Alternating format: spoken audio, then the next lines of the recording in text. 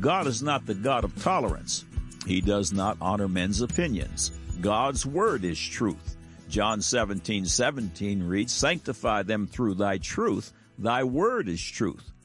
And God is his word. John chapter 1, verse 1, "In the beginning was the Word, and the Word was with God, and the Word was God." Truth knows no opinion and has zero tolerance for other positions. 2 plus 4 equals 4, and 3.9 is not acceptable. This zero tolerance concept is, of course, the nature of truth. How tolerant does John 14:6 sound? "Jesus saith unto him, I am the way, the truth, and the life. No man cometh unto the Father but by me." How tolerant does Mark 16:15 and 16 sound? "And he said unto them, Go ye into all the world, and preach the gospel to every creature. He that believeth and is baptized shall be saved, but he that believeth not shall be damned." How tolerant does John 3:3 sound? "Jesus answered and said unto him, Verily, verily, I say unto thee, except a man be born again, he cannot see the kingdom of God." God is not the God of tolerance, but he is the God of grace.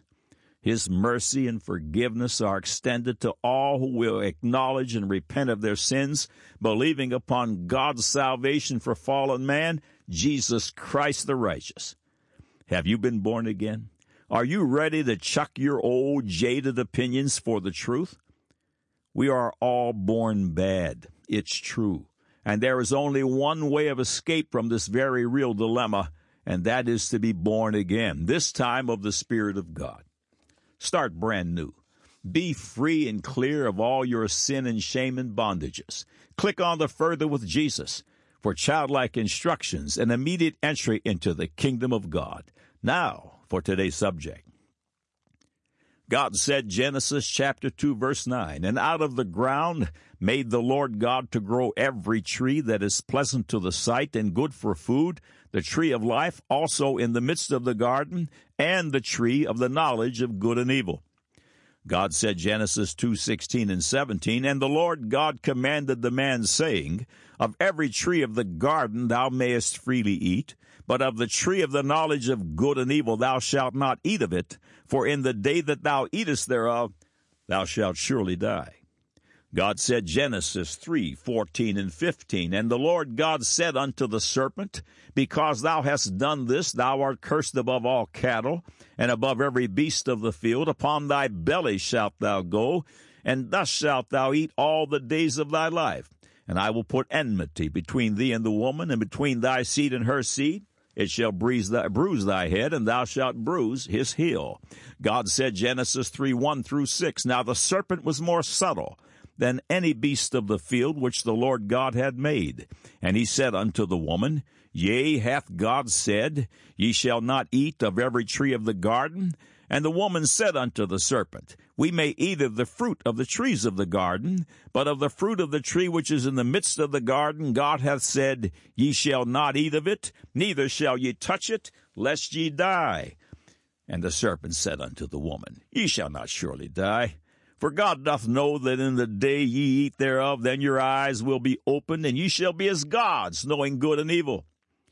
And when the woman saw that the tree was good for food, and that it was pleasant to the eyes, and a tree to be desired to make one wise, she took of the fruit thereof, and did eat, and gave also unto her husband with her, and he did eat. Man said, No, no, no, no way. Now the record. Resist and dodge as carnal academics do, they always end up here. The Bible is the inerrant word of the living God and has been gifted unto man to show him the way. It is your owner's manual.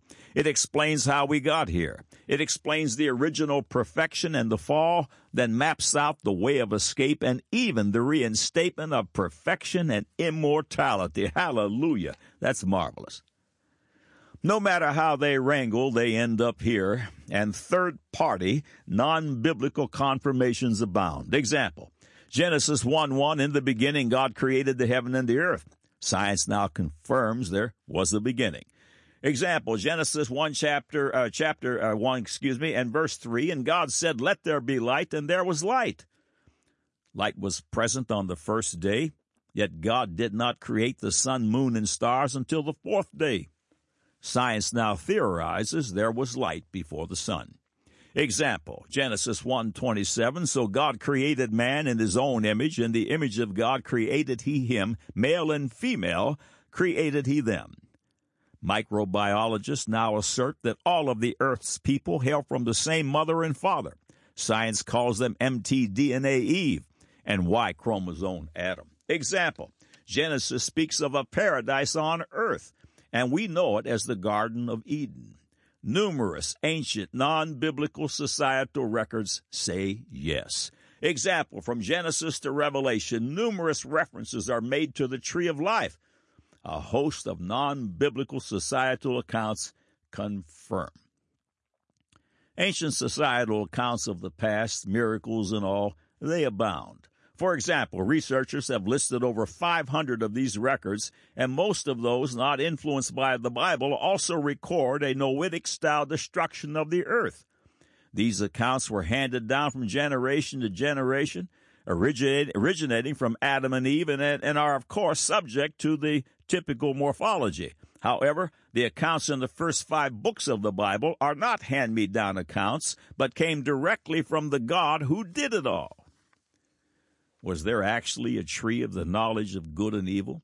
And was there a snake whose curse was to crawl upon its belly and eat dust? Several foundational excerpts from God Said, Man Said follow. God Said, Man Said, stillborn dilemma. It's hard for many to fathom, but the answer to all of life's dilemmas and the solution to all of them are found in God's holy book. The idea that there was a beginning just over 6,000 years ago, the idea that God created all that you see in 6 literal days, the idea that he made one immortal man and one immortal woman, the idea that the progenitors of all mankind fell from God's grace, and that sin and death began to reign because Eve and Adam ate of the forbidden fruit, are all ludicrous to the ignorant. Never mind that the record of the world's non-biblical cultures say yes. Never mind that ancient historians say yes. Never mind that molecular biologists say yes. Never mind that geologists say yes. Never mind that medical science says yes. Just never mind. God Said, Man Said title, Snakes on Legs. They just keep on coming. Science and academia now support the idea of a snake with legs. Through biological examination, John Crompton, an evolutionist and snake authority who authored the book Snake Lore, discovered that at one time the snake that crawls upon its belly once had legs. As a matter of fact, at this present time, the snake has not completely gotten rid of its legs. Tiny vestigials remain of what were once legs and are found in the bodies of many snakes. Crompton's record is supported by Klaus Greel's book Snakes. Greel points out that primitive snakes, such as boas and pythons, still show vestigial pelvic bones and anal spurs that represent the remnants of hind legs. The latest discovery concerning the snake and its legs is making the news once again. The headline in the National Geographic July 23, 2015 release reads, Phenomena. Not exactly rocket science. A few paragraphs follow. Snakes can famously disarticulate their jaws and open their mouths to extreme widths. David Martell from the University of Portsmouth did his best impression of this trick while walking through the Bergmeister Müller Museum in Schofhofen, Germany. He was pointing out the museum's fossil to a group of students, and then my jaw dropped, he recalls. He saw a little specimen with a long, sinuous body packed with ribs and 15 centimeters from nose to tail. It looked like a snake, but it was stuck in an unusual rock with the distinctive characteristics of the Brazilian Crato Formation, a fossil site that dates to the early Cretaceous period. Snake fossils had been found in that period, but never that location, and in South America, but never that early. The combination of place and time was unusual. And then if my jaw hadn't already dropped enough, it dropped right to the floor, says Martell. The little creature had a pair of hind legs. I thought, bloody hell. And I looked closer, and the little label said unknown fossil. Understatement. Fox News headline, July 24, 2015. unexpected step. Snake ancestor had 4 feet. 2 paragraphs follow. The oldest snake fossil on record looks almost like a modern snake, except for one glaring difference. It has 4 feet, each with 5 digits, a new study finds. We found the ancestor of all snakes, Martill told Live Science. We have found the missing link between 4-legged lizards and snakes. Finally, from Inquisitor.com. Looks like a snake to me, says Jake Gauthier of the Peabody Museum of Natural History at Yale University. The long body and reduced limbs, along with the bony supports in the pelvis for lymph hearts to pump blood back to the heart, are consistent with it being a snake. Susan Evans studies reptile evolution for the University of College London, and she is on the fence since opinions on snake evolution are highly polarized. The odd part about the oldest snake fossil is how it appears in the fossil record next to samples like Eophis, Parvoraptor, and Diablophis, which all had 2 legs, not 4. The 2 competing mainstream theories claim that snakes came from water-dwelling sea reptiles like the mosasaurs. Remember the underwater predator in Jurassic Park. While other scientists say snake legs came from terrestrial burrowing monitor lizards, end of quotes. What happened to the snake's legs? Evolutionists are flummoxed, but not God's children of faith. The headline on the cover of the January 2016 issue of Scientific American reads, How Snakes Came to Slither. The following excerpts will certify once again that the snake once had legs. A Chinese riddle invites one to guess the identity of runners without a leg, swimmers without a flipper, gliders without a wing. The answer, of course, is snakes. Today, more than 3,000 species share a long, limbless body that can negotiate land, water, and even the air between trees. Their ancient ancestors, however, had limbs of various shapes. How, scientists have wondered, did snakes lose their legs? Meanwhile, studies of developmental biology have elucidated the genetic mechanisms underlying the loss of limbs as well as the gain of vertebrae. Snakes did not lose functional limbs in one fell swoop. Yet other snakes of this time period retained legs. Other late Cretaceous snakes with legs lived in the ocean. Fossils from marine deposits near what is now Jerusalem revealed sea snakes that swam alongside sharks. 2 such creatures, Pachyhydrachus and Haseophus, displayed almost complete hind limbs made up of bones from the thigh, shin, and foot. The function of these legs remains unclear. Deinonychia was not among the first lineages to split off from lizards. Instead, it is closely related to the ancestor of today's snakes, more advanced than Najash with its functional hind limbs, but more ancestral than modern species. The revelation that Deinonychia was a burrower strengthens the hypothesis that lineages leading to modern snakes lost their limbs while adapting to life underground. The ZRS variants found in snakes are consistent with the morphological diversity of their limb development.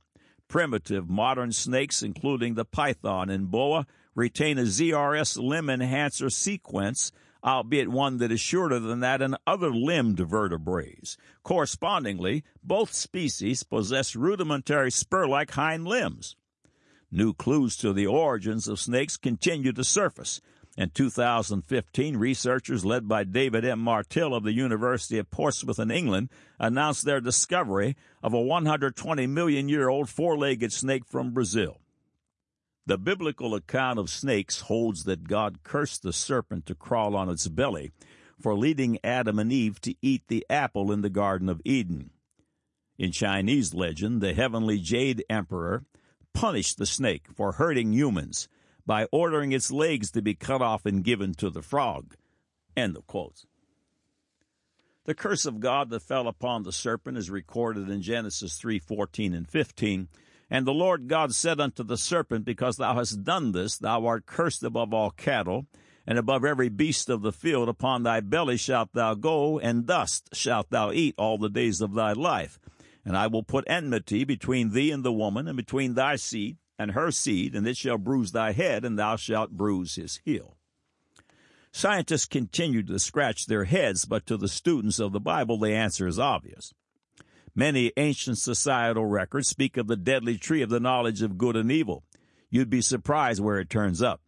The December 22, 2017 issue of The Week attempts to establish the societal root of the Christmas tree in an article titled, "Oh Christmas Tree." You'll find this. Around the same time, medieval Germans were incorporating evergreens into their own Christmas-time rituals via the paradise tree, an apple-adorned fir that represented the tree of the knowledge of good and evil in the Garden of Eden, end of quote. As an aside, the pagan or devil roots of the Christmas tree hail back to Nimrod of ancient Babel. About 500 years before Christ, the prophet Jeremiah writes in Jeremiah 10:2-4, "Thus saith the Lord, learn not the way of the heathen, and be not dismayed at the signs of heaven, for the heathen are dismayed at them.